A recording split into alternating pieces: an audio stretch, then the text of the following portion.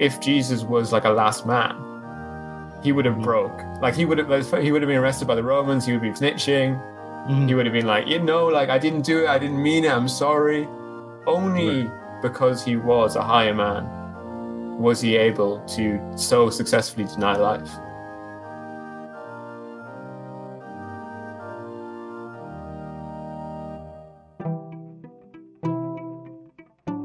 The death of God is about the drying up of a horizon of meaning and of a whole form of human life. Where do we stand in the illusion it makes? What kind of space are we invited into? The material relations between people become social relations between things. When we look at toasters, corn, and TVs, we still, to a large extent, live in the interregnum between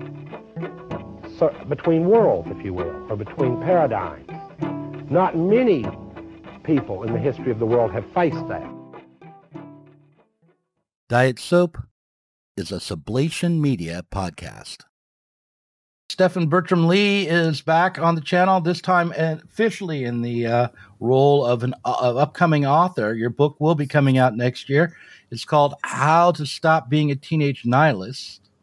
And it's about both your intellectual development and your decision to go and join the Kurds in Rojava and fight ISIS.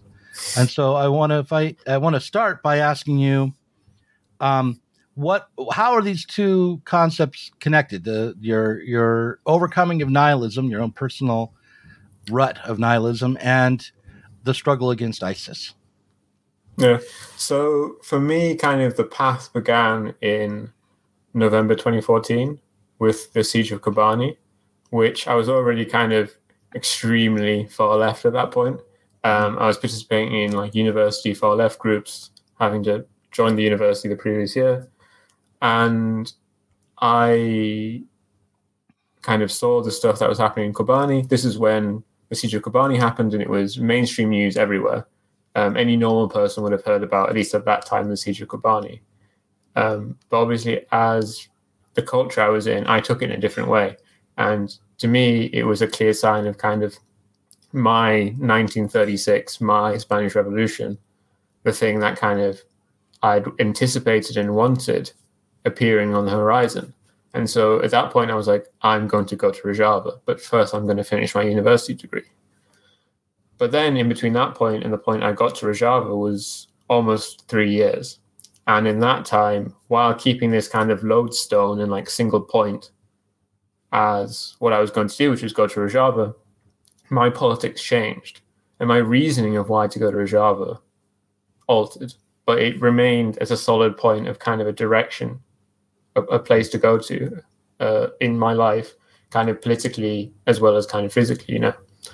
And so I was holding this point in my mind while becoming increasingly nihilistic and extreme in my politics and kind of, you know, strongly kind of, I'm not sure exactly the word to say, but like anti-populist in the sense of like, I had an increasingly low opinion of most people in terms of, which I think is very common. You'll see it very common on the far left, and people won't even, it often goes uncritiqued, that kind of most people are bad, they're kind of racist, they're reactionary, and so on and so forth. And kind of leftists will say, like, I'm not going to support England at the World Cup, even though I'm English. And that's kind of almost a default position, like to engage in this inversionism. It's kind of inversionism of what is popular, to basically take up the positions which are the most unpopular. And this was something that had me quite strongly in a grasp in kind of 2016, 2017. You know, I was like an anarcho-nihilist or whatever. And luckily I didn't become involved in very serious crime, but I was involved in various things of which I obviously won't detail on youtube.com. Right. But yeah, then in 2017, I went to Rojava with this kind of strong nihilist perspective, leaving the anarchist scene in Greece and Athens to Rojava, where I was thrown into a different world. A world that was not kind of the anarchist scene in Greece or the far left scene in Britain, but was something that was completely different. It was a society having a revolution. It wasn't a scene. That's something that's vitally important in what the difference was. I wasn't participating anymore in a scene, in a marginal group on the fringe of society. I was part of a revolution, and I was in the center of a society. I was part of the self-defense force of a popular revolution. I was part of, one of these, poor people's armies who derive their support from a mass popular base of very poor people. And that just threw me completely into a different world where my politics were forced to, by the world around me, to rapidly adapt to, instead of holding the people in kind of this poor regard, holding them in very high regard and being like, well, these people are like, it's not like kind of, these people are even my equals. Like, clearly these people are probably like just better than me in various ways. And like just being incredibly impressed by the people there, who, including the other foreigners. That was another thing, that kind of the foreigners I met there were like the people I'd met back home in various ways, but were clearly the best of the best in this way. And so kind of me going, I was impressed in the sense of I'm among kind of the people that have made the right choice, and the right choice with them is this very clearly pro-social mass politics based on kind of the desires and wants of the people. So I want to get to like unspooling, unpacking all of what you just said, because I think there's a lot there that might be of some use, and that's I think what your book is primarily about, and trying to help people. You're trying to help people understand their own leftist nihilism, I think. But I want to talk about ISIS. How did you conceive of ISIS before you left, and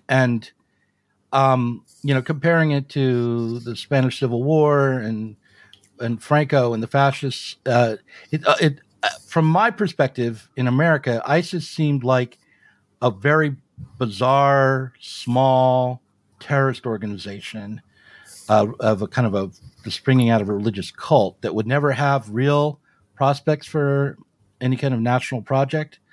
Did you see them as a more consequential threat, or having more of a chance at? Yeah, I mean that's one of the interesting things, that when I went there in 2017, I wasn't really concerned with ISIS at all. I mean, I was very nihilistic at that point, so it was kind of like, well, I'll fight whoever. But really, I wasn't thinking much about ISIS. I was thinking about it, and I think that's a good thing. That showed I wasn't like all the way down the road of kind of nihilism. Is I was there for Rojava, not for what it was against. Right. I was there for the positive of what they could do and what they could provide for me and what I could provide for them, instead of thinking about it in negative terms, which is for the best. Now I think I've thought about ISIS a lot more since then. And to me, so obviously, they are kind of bizarre and kind of fascinating in that way, that they are trying to be incredibly reactionary, but obviously completely thrown in this like contemporary bourgeois world. And so, they were like doing stupid stuff like minting golden coins as if they could return to like the gold standard, like the fucking gold standard in one country or whatever, while at the same time, obviously being this like an intensively like Twitter terrorist organization until they were kicked off of it. They were incredibly like active in social media and propagandizing to Westerners, and were about kind of this very postmodern flow of getting people from all across the world attracted by kind of like online shock media into one place to then produce more kind of online shock media. And they had this very deliberate strategy of being unlike other jihadist groups who would take like a compromise line with, say, like Turkey or the United States or some kind of regional power, to then like kind of have those at their back. And obviously all these like United States and Turkey was willing to cooperate with very brutal jihadis. But ISIS had a different tactic of kind of, we're going to be so against, we're not going to compromise all, and then we're going to become the most attractive group to everyone, of the most extreme. We're going to be the real jihadists who don't compromise, and that'll attract loads of people and loads of support from Westerners, from Saudi Arabia, and from Saudi Arabia and the Gulf countries meant just not like support from guys, but support from serious people who had serious influences and ability to get them money and weapons and so on. Mm-hmm. And so they were the most extreme group, but this was something which served them a lot. I wrote on Sublation Media in talking about Nazism in Ukraine about how the USA watched a siege of an airbase in Syria, which was conducted on one side by the FSA, the kind of Free Syrian, meant to be moderate forces there, and on the other side by ISIS and the Al-Qaeda. And the FSA guys were useless because they were just normal Syrian guys who were maybe involved in organized crime, or they were just guys from the local area. And they weren't going to charge into a fucking Syrian airbase against massive, high-tech fire. They were going to sit and wait for these guys to starve to death or whatever. The ISIS guys and the Al-Qaeda guys, they were going to go in there with fucking truck bombs, blow themselves up, and then send in waves of infantry who were committed to death to go and die to destroy this place. And that was kind of why ISIS was so successful, because of kind of this commitment, this ability to get out of people this will towards death, through kind of religious precepts and through kind of like this intensive media campaign and like, you know, various kind of postmodern modifications of the Islamic creed, like with their immense focus on kind of the individual bourgeois idea of like focusing really on you're dying, but you're going to get like great rewards in heaven, which really personalizes it and like makes it into like almost like a business transaction. Mm-hmm.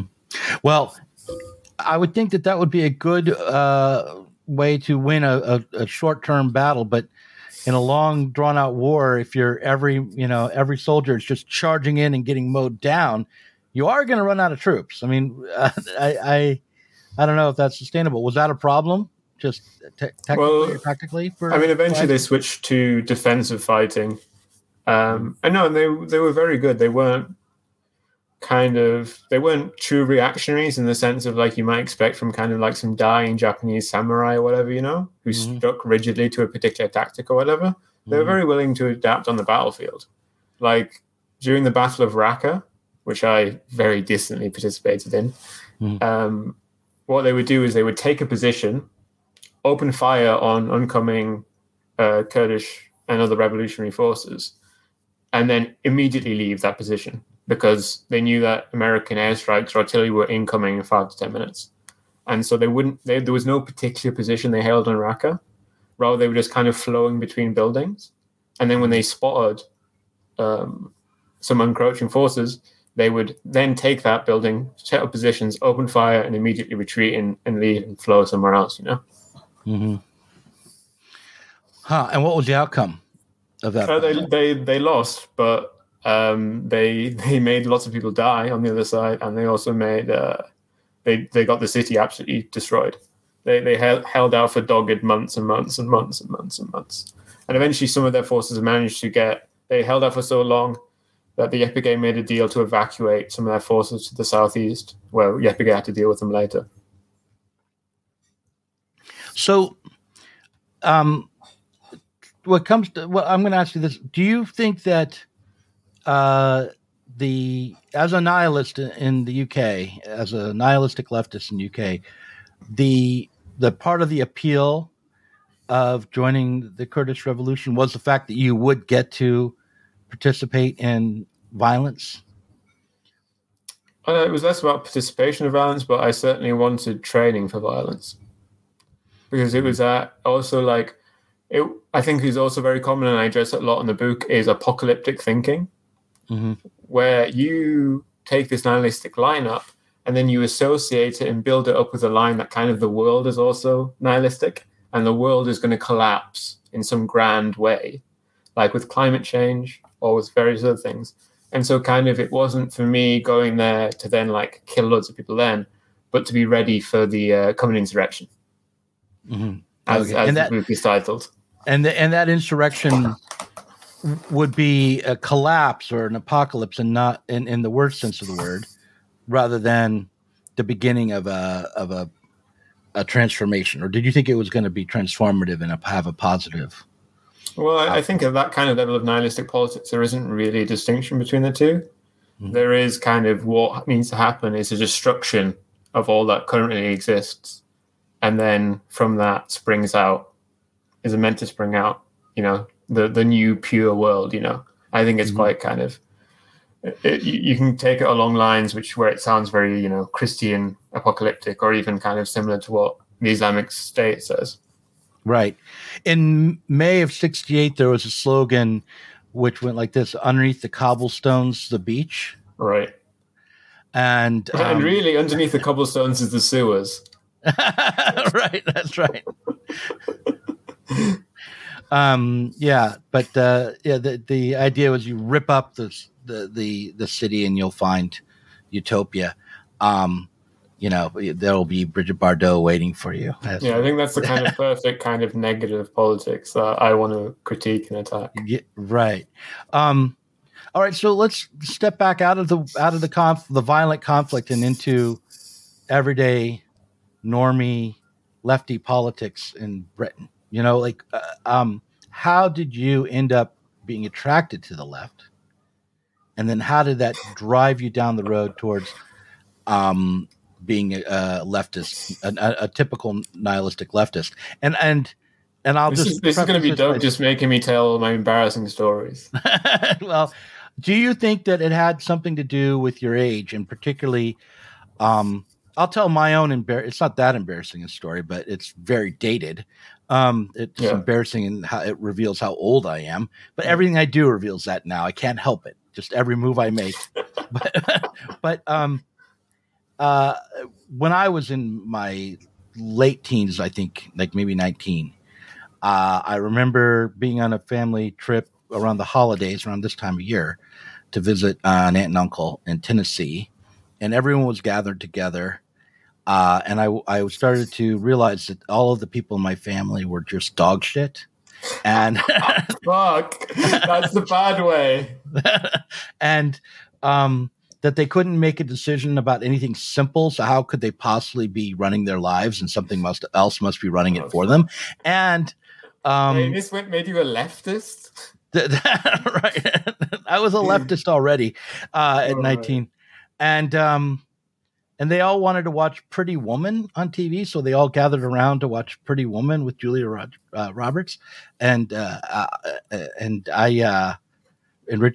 the other guy's, Richard Gere, and I just felt just like this emptiness take over me, and I had to leave the room, and I think I went upstairs and read Noam Chomsky or something, Wow, this is very kind of effective. Yeah. So that's just a memory I have of what I was like at the age of 19 as an up and coming anarchist type. Did you hear the Come Town bit about the Richard Gere Museum? No, tell me about the Richard Gere Museum.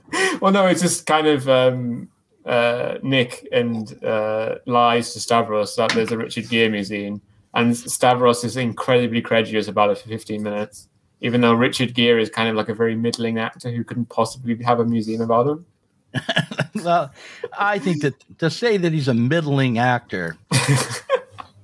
Is he a man that would have a museum? Have you seen, Looking for Mr. Goodbar, or An Officer and a Gentleman?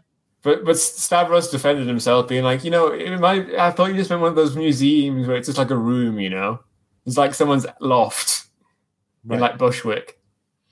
Right. Well, yeah. That's what I thought too. That's what I would think. Like in Star Trek and a Doctor Who museum. You should replace the fat man on TFSA. Yeah, okay. I'll be glad to. Whatever. Send a memo job to people Nick. People want to give me, where I just get to talk to a camera, I'll be glad to do it. My conversion experience was first to the left, to becoming a leftist. I can tell you my conversion experience becoming an atheist, but that one's quite boring.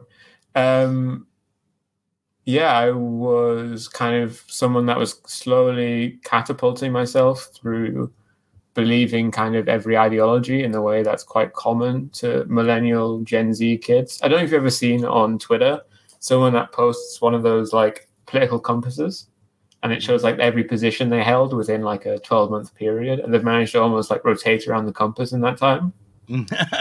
Right. And so I was really into being like a neoliberal ANCAP when I was like 16. And I proceeded from kind of brutally, I joined the Liberal Democrats after they betrayed young people on student fees, because I thought that was based when I was 15, 16. But this now, how did you come to take that position? Is that something that came out of Reddit, or? I think it was due to actual political events. I think I was impressed by Nick Clegg, but it was kind of online forum stuff, and then kind of like wanting to take up like an edgy position, which is different from most people. Like I was on a forum which was very dominated by kind of just very left of liberal people. We like made fun of them, saying like, you know, everyone just wanted generic nice things. And so I kind of catapulted through kind of neoliberalism into like libertarianism, into like ANCAPism. And then when I got to ANCAP, and obviously being an ANCAP doesn't make any fucking sense, right? So it was quite easy to be convinced otherwise. And I saw a quote which was like, the law in its majestic equality refuses the right of both the homeless and millionaires to sleep under bridges. And I was like, fuck, it does. And I was like, fuck, this ANCAP shit doesn't make any fucking sense. And then kind of I slowly rotated around the compass until becoming like some kind of socialist, like left anarchist or whatever. But I would have kept rotating. But events in my life conspired to make sure I didn't. I had like a Trotskyite politics teacher in high school, and he showed us the Baader-Meinhof complex about the Red Army faction in Germany. And I watched that, and I came out of that, and I was like, wow, this is the real shit. And I think that's really funny because maybe people of your age, Doug, and this is very like Baudrillard or whatever, would be inspired by the actual RAF. But I was just inspired by a spectacular image of the RAF produced by kind of like mainstream media to make this film, right? And so kind of this spectacular image, which was meant to be about why the RAF are so bad. And this is probably like a really bad way to start becoming like a real leftist. It was kind of the spectacular image of this kind of guerrilla group getting basically like made into like idiots by this film. That really attracted me to properly become solidly a leftist and to stop rotating around the political compass. At the time, first of all, I'm too old to have been attracted to that group. I mean, I'm too young. To. Okay. I was going to say, I'm not old enough. Yeah. To be attracted to that group. Because when did they form? Well, they were kind of like they were doing like they came to their apogee and kind of they had their mass collapse and suicide murders or whatever in the late 70s. Yeah, right. So I would have been, 6, You'd have 7, been like 8. Yeah. Yeah. Like you were around, but you were like an actual child. Yeah. Right. So I wouldn't have been attracted to them then. But if I were to have been old enough then to have been attracted to them, it would have been because of the media coverage. Yeah, I wouldn't have. I would have watched them. Yeah, it's just a different spectacular image, right? Right. Yeah. There would never have been a way to get to the real thing. I mean, maybe I could have picked up a movies pamphlet. are basically the same thing anyway, right? Well, no, I'm not being ironic. I mean, more and more, I think so. Yeah, definitely. Okay, I think I slip a line in the book of like, is it not that the news more and more each day resembles Marvel movies? And is it not that Marvel movies more and more each day resemble the news? Oh, Marvel movies even. My God. that's a real indictment. Well, okay. So you saw this film about the RAF and you thought, I want to be a guy who blows himself up in a car for no reason. I want to engage in like terrorism, kill like one guy, and get put in prison for the rest of my life. Yeah, that's right. Yeah. So, what were you thinking when you after that? What was attractive about that? Was it that they were being vilified by people you hated, or was it something else? They were just fucking cool. They were just doing fucking crimes and they were killing people, and they like were attractive and hot. and they were young, okay. and they were cool. They're having sex. They look good on camera. They wore I don't think I sunglasses. really like the sex stuff. I remember. I think that I was kind of embarrassed for them when they did that bullshit in Lebanon in the movie. Mm-hmm. So that was one bit which didn't attract me, which was kind of the free love nakedness among kind of the revolutionary factions of the Middle East. But the rest of the stuff, they were kind of they were willing to fight and die, and they were like serious, you know. So what was it about that? Does that just strike you as misogynistic or something? The free love stuff? Yeah. Well, it just kind of seemed like, I don't know, like I didn't have the language of that at the time, but it seemed cringe, you know, that they had been invited in by these people. I think I always kept like an attitude of gratitude. They'd been invited in by these people to be trained and so on by them.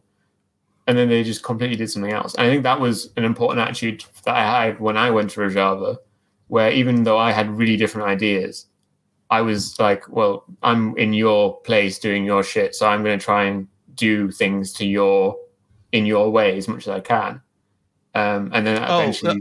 I see. It was their unwillingness to abide by the code that they were being put with. And then eventually it wasn't that you were thinking that, oh my God, why are they having sex like that? You know, no, like they weren't willing to follow the rules, and I was willing to follow the rules, which is a bit strange. Mm-hmm. But kind of because I participated in like a voluntary, like that was the thing for me, that I had volunteered for this, and so while I volunteered for this, I should follow the rules. And then eventually following the rules with a different politics eventually just led to me following the rules because I thought they were right, which I think is inevitable when you're kind of thrown into things that much. Mm-hmm.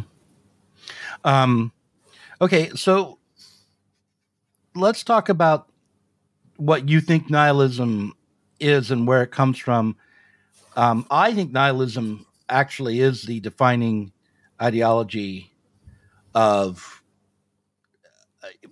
I think that there are two levels to our ideological lives, like the ideologies that guide us through life. I think there's the personal level, the kind of day-to-day interactions that people have, the things they value in their local, community or in their family or amongst friends. And I don't think people are nihilists at that level for the most part. Yeah. But I think that when it comes to thinking about the overall global situation or even the politics, that people become nihilists. Also, there's a certain kind of nihilism which seems attractive because it's akin to moral relativism, which has a veneer of progressivism about it. So I think that kind of progressive moral nihilism, the culture that comes along with cultural relativism, is pretty pervasive, and it kind of defines a lot of, especially elite thinking. Yeah. Did you hold with that kind of nihilism, this cultural relativism and the progressive? Do you think you picked it up from the general culture, from those normies that you despised? I think for me, a lot of what kind of really inspired me to write this book is reading Nietzsche and reading his kind of ideas about nihilism and about his ideas of the last man, and being like, I see these cunts on Reddit every day. I see people just like he described 150 years ago, constantly everywhere. I mean, I've read some Nietzsche, but what I've mostly read is the Genealogy of Morals. I'm not sure if the bit about the last man is in there, but describe what does Nietzsche mean by the last man? So the last man is someone who wants pleasure, but not too much. He doesn't want to argue. He doesn't want to debate. He doesn't want to do anything important. He just kind of wants to go through life contentedly. He wants enough food to fill his belly, but not enough food that he might get indigestion. He wants to sleep. He wants to have a little bit of narcotics before he goes to sleep, but not too much. And he wants to sleep and sleep for the right amount of time and wake up in the morning and do a little bit of work and da. And there's no history for this man. There's no going anywhere. There's no grand project. There's just that is. And the problem that I see online is that it's not just that people are last men. Some of them are last men. But the problem is, for many people, what I've described there is like an aspirational idea. And what they actually have is worse than that, or they think it's worse than that. That instead of having this contented life of the last man, what I read on these forums is not people saying like, I'm a last man, like, well, what's so bad about it? It's like, I want to be like the last man, but I'm not even there, you know. They don't use that phrase, do they? They don't say, I want to be the last man. On these Ask Philosophy, people will actually say that. They will directly say like, no, I would like to be the last man. Like, what's wrong with it? Like, what's Nietzsche's problem with it? But also kind of Nietzsche's, what's important for me is kind of Nietzsche's idea of nihilism as life denial. And then on the other hand, the idea of life affirmation, where there's basically two ways you can go about life, either denying life, which expresses itself in Christianity in the desire for another world, where you live for another world. And that's the same thing going on with the Islamic State, where life denial functions not in a total denial of life, but living for another world, another life, which is obviously, it's nihilistic because they're wrong. Like if the Christian was correct that heaven existed, or if the Islamic State fighter was correct that they were going to heaven, they wouldn't be nihilist, or maybe they would, but it would be in a totally different way. But the problem is they're mistaken. They're mistaken about there being this other world. And so for Nietzsche, they're fighting, they're angling towards nothing, pure nothing, because they're fighting for a world which doesn't exist. One of the problems. Go ahead. But the problem that I see now online is people are not doing life denial in that way. They're just doing straight life denial with antinatalists and this smaller group, which I keep having. When I first wrote the book a couple of years ago, maybe 18 months ago, you know, I said like this very small group in Reddit with like 1,000 followers. And now it's like I have to edit that each time I like go back to the text, because now they have 12, 15,000 followers who are called pro-mortalists, who are directly just like, we want to die, we want everyone to die, because the world is a net negative. And so it's kind of this progressive, for this new apogee of life denial, just saying like, yeah, life's bad, let's end it, let's get rid of it, that's it. Completely straightforward. And that's, I think, kind of, and that's quite last man-y, in that there's not kind of this ideology or this grand project. It's just kind of like, life shit, just let me die, euthanize me, euthanize everyone. You know, I have two thoughts, and I'm going to talk about the heaven idea, or the afterlife. The problem with the afterlife or heaven for me is that it's posited as a perfection and therefore as an unchanging place. Like communism. Well, communism isn't unchanging. I don't think communism is unchanging. But there's a Talking Heads song that's called Heaven, and it talks about how everything stays the same in heaven. And the other thing about that is that everyone's going to be there from all these different eras. Right. So, like, I wonder, would we really get along? But it would be a really alien world. Yeah, right. Especially if all the dogs are there. Yeah, all those freaking dogs, all the cockroaches. And remember, because like for each human generation, you get like 10 dog generations. So we're going to be horribly outnumbered in heaven. This is why we have to segregate. There's dog heaven, there's cat heaven, there's cockroach heaven. Okay, so it's ridiculous. But the idea of the other thing that you said, this pro-mortalist perspective. I thought suddenly of Peter Singer, the hedonist utilitarian philosopher, who takes these positions in a way that can be easily caricatured just by stating them bluntly. Like, for instance, it's okay, it's not right to eat animals because of his utilitarian ethics says you cannot kill and eat an animal, but it's fine if you want to have sex with them. Yeah, that's okay. That's okay.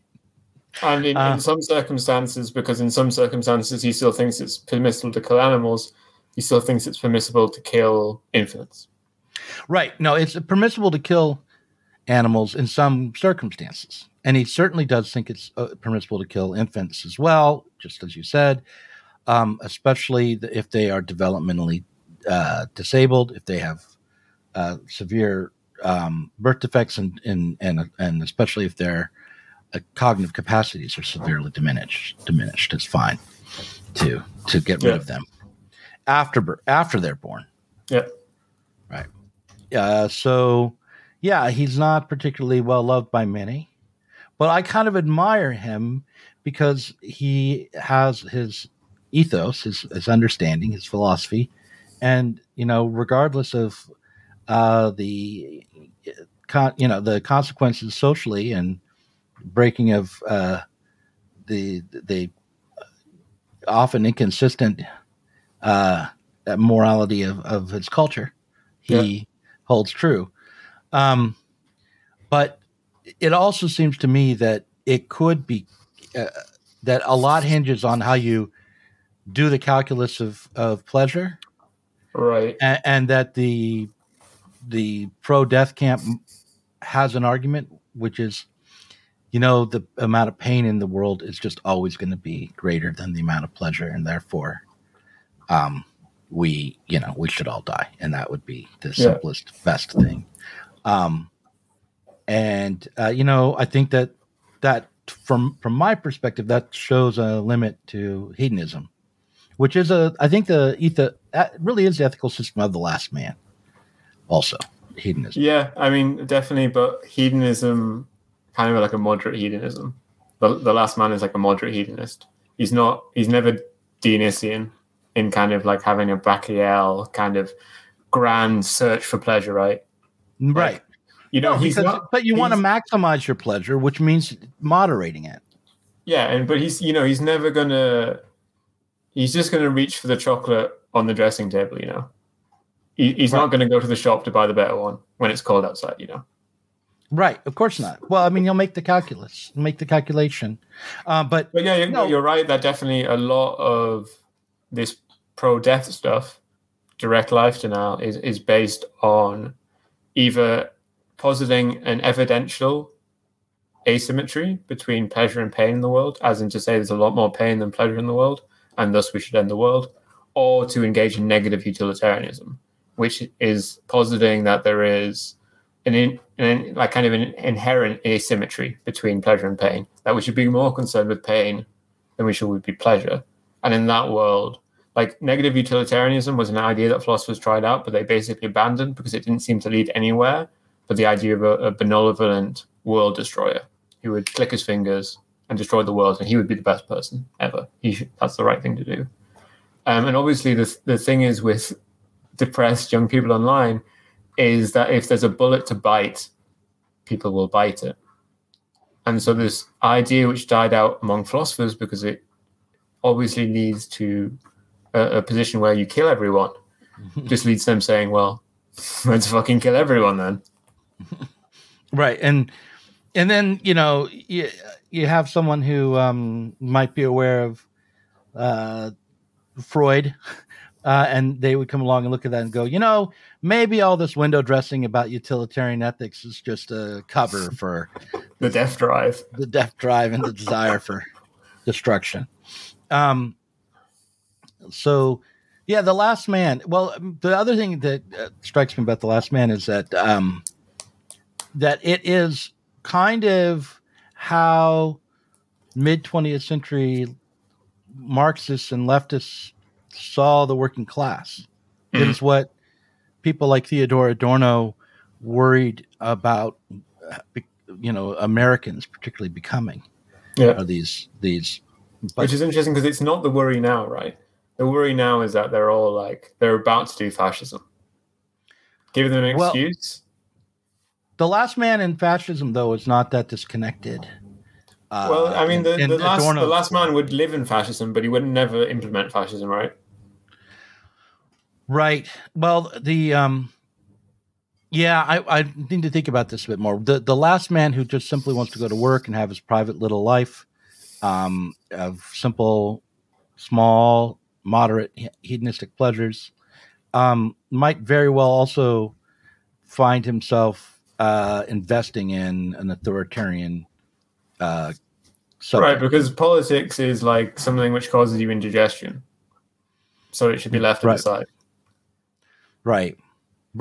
I need to think about what Adorno, because Adorno also, and guys like Wilhelm Reich, who. Yeah, I mean, I said that thing about fascism, and then I was like, that's obviously fucking wrong. Like, of course, Adorno was concerned about like the totalitarian fascism. What the fuck am I saying? Right. But it wasn't because it wasn't his Nietzschean, whatever influence Nietzsche had on him. It was the Freudian side of his thinking that embraced that. So he would look past the hedonism and get to these inner drives and things like that. But so let's go back to your personal story. Do you think, I mean, funnily enough, I don't really have a good idea of what it's like to try to come of age without becoming a leftist. Like, how do you individuate? I can't ask Nathan because the same thing happened to him.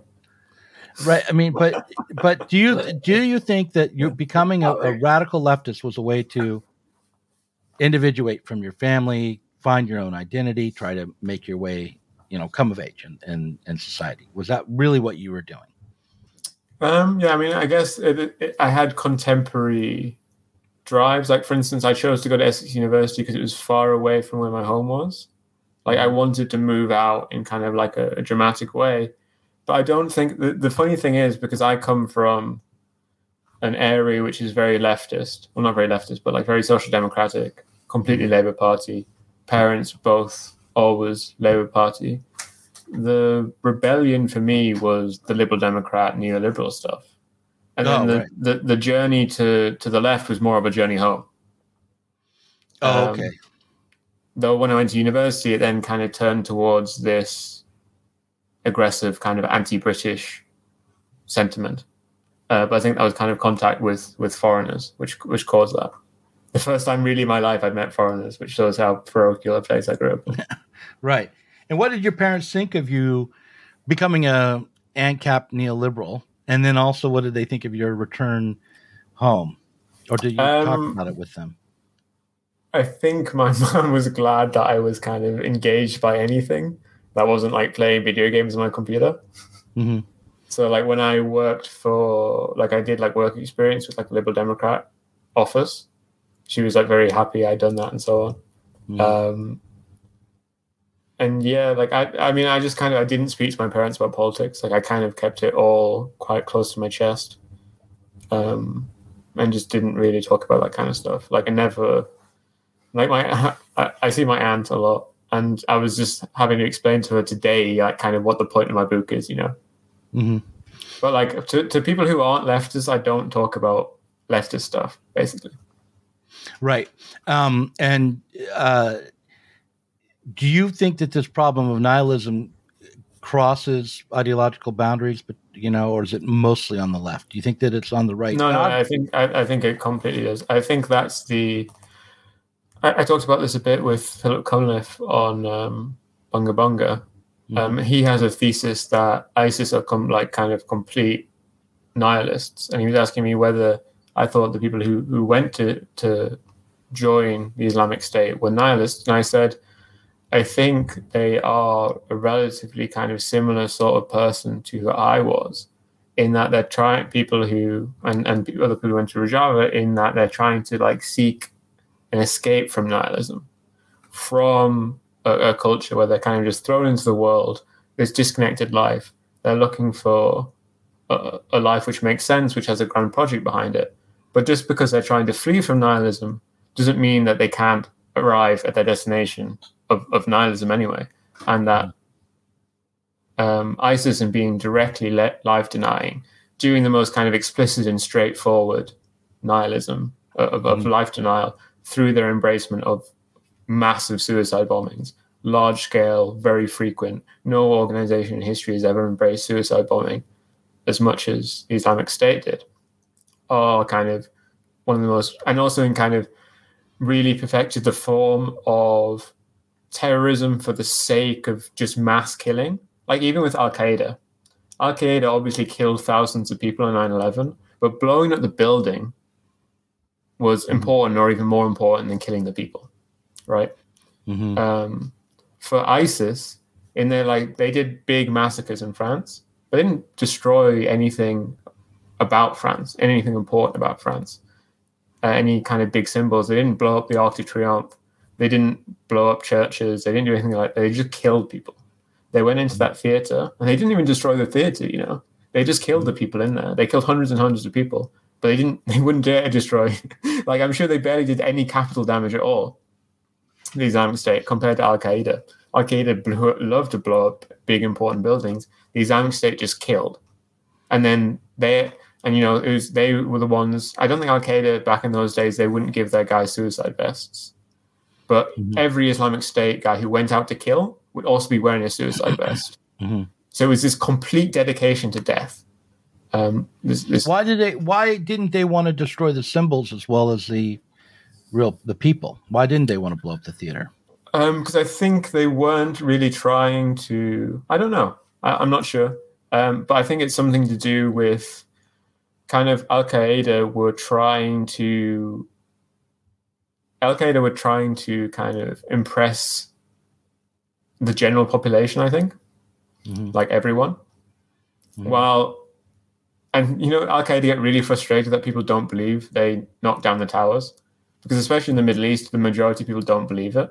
And this really frustrates Al-Qaeda because it was obviously their biggest operation, the most successful operation.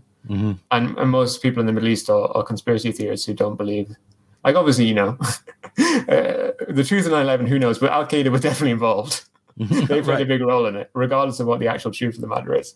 But most people in the Middle East don't believe it was just the Americans doing it to themselves in like a very direct way. And that really frustrates Al-Qaeda.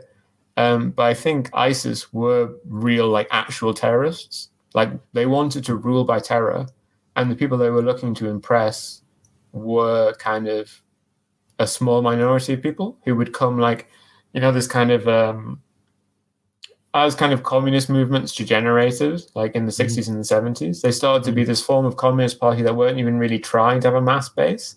They was rather like they were just, we can lead through kind of a small group of individuals who are doing like massive terror and bombings and attacks, and we can kind of just bring down the state. I think ISIS are much more in that mold, while Al-Qaeda were the more traditional kind of like, we're going to impress the people, we're going to take over countries through like a large, and we're going to be supported by the people, while the Islamic State were more like, we're terrorists. We're going to rule it within our own state by terror. Yeah, and they were completely brutal, like internally. And also, like, for instance, Al-Qaeda, I'm being quite pro Al-Qaeda. Al-Qaeda also weren't that into sectarian stuff. So they weren't really into about purging of the Muslims, while the Islamic State slaughtered Muslims. Any kind of like Shia or any kind of like weird sects, they would just fucking go through them too. So they were kind of like a brutally purging group, leading through terror, like constantly killing people within their own territories, brutally punishing people with hand removal of limbs and all this kind of stuff. Like real, like ISIS is a bit like, it's like, did they think like, aren't we the bad guys? They didn't. They. I don't know. It's good. Do you remember that? There's a comedy skit from. Yeah. I was referring to that. Yeah. Okay, so listen, we're about at 47 minutes in. I want to break here. We don't actually have to really break, but I want to put a mark here and say, from this point on, it's going to be for patrons, and we'll continue talking about nihilism. Can I do like a couple of minutes on Yepagay is life affirming as opposed to life denial of ISIS? You want to do that before we go to the Patreon? Yeah, just for like 2 minutes and then elaborate on it. All right, okay. So I don't know if Doug, if you know this, if I ever told you, but Yepagay like used to have the Yepagay and PK and so on. They used to have the slogan of Sekeftin. Sorry, I can't actually remember the question. It's like there used to be victory or death, which is I think quite common. Like when you woke up in the morning, you would go and you'd get your announcements, and then at the end you'd all chant victory or death. But eventually, Nietzsche, Öcalan, the leader of the Kurdish freedom movement, who was influenced by Nietzsche, decided this was too life denying, and he changed it from victory or death to victory or victory. To Senkeftin and Senkeftin.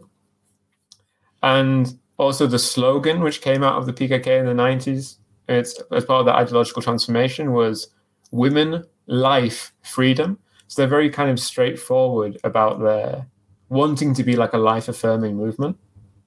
And this is kind of in the direct contrast to the Islamic State.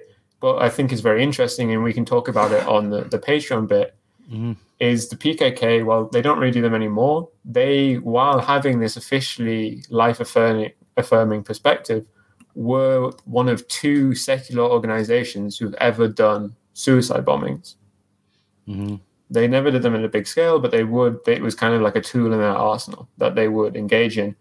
And they come from a culture like, it was like self-immolation is still very common in Kurdistan. And there was a big thing in the 90s after Öcalan was captured of women self-immolating as kind of like a form of protest or whatever. But as kind of the first year it happened, the year Öcalan was captured, the PKK didn't really do anything about it. The next year, kind of more women were immolating. And then after that, the PKK really started to crack down on it, and they really tried to stop this from happening. They tried to kind of break this, and eventually, this might not sound that major to Western ears, but they eventually stopped calling these women martyrs, basically saying that you've died for nothing here. I think that was kind of like an important, decisive turn in their own internal culture towards a form of life affirmation, where you're fighting, you're completely willing to die, but you're not going to kind of will towards death. And their kind of slogan is, we love life so much that we're willing to die for it. And which obviously people have to be willing to die for it if we are ever to really affirm life. And that's where we break from kind of we should break from the Nietzschean perspective. Because Nietzsche imagined that we could affirm life alone. But obviously, as socialists, as communists, we need to realize that we can't affirm life by ourselves. We're thrown into this world, into these structures, where the possibility of life affirmation is basically like, maybe randomly you'll be able to do it, but probably you won't be for reasons that kind of outside of your control. And the only way you'll be able to do that is by engaging collectively to try and force a world where people can affirm life. We're going to start talking about how to self-immolate for the Parrot Room, the Patreon.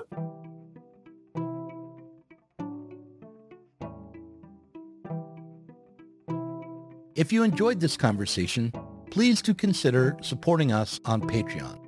Our patrons help to make sure that Sublation Media can continue to provide interviews, videos, books, and articles that are critical of the left from the left. If you are tired of remaining stuck within bourgeois ideologies and politics, help us sublate them both.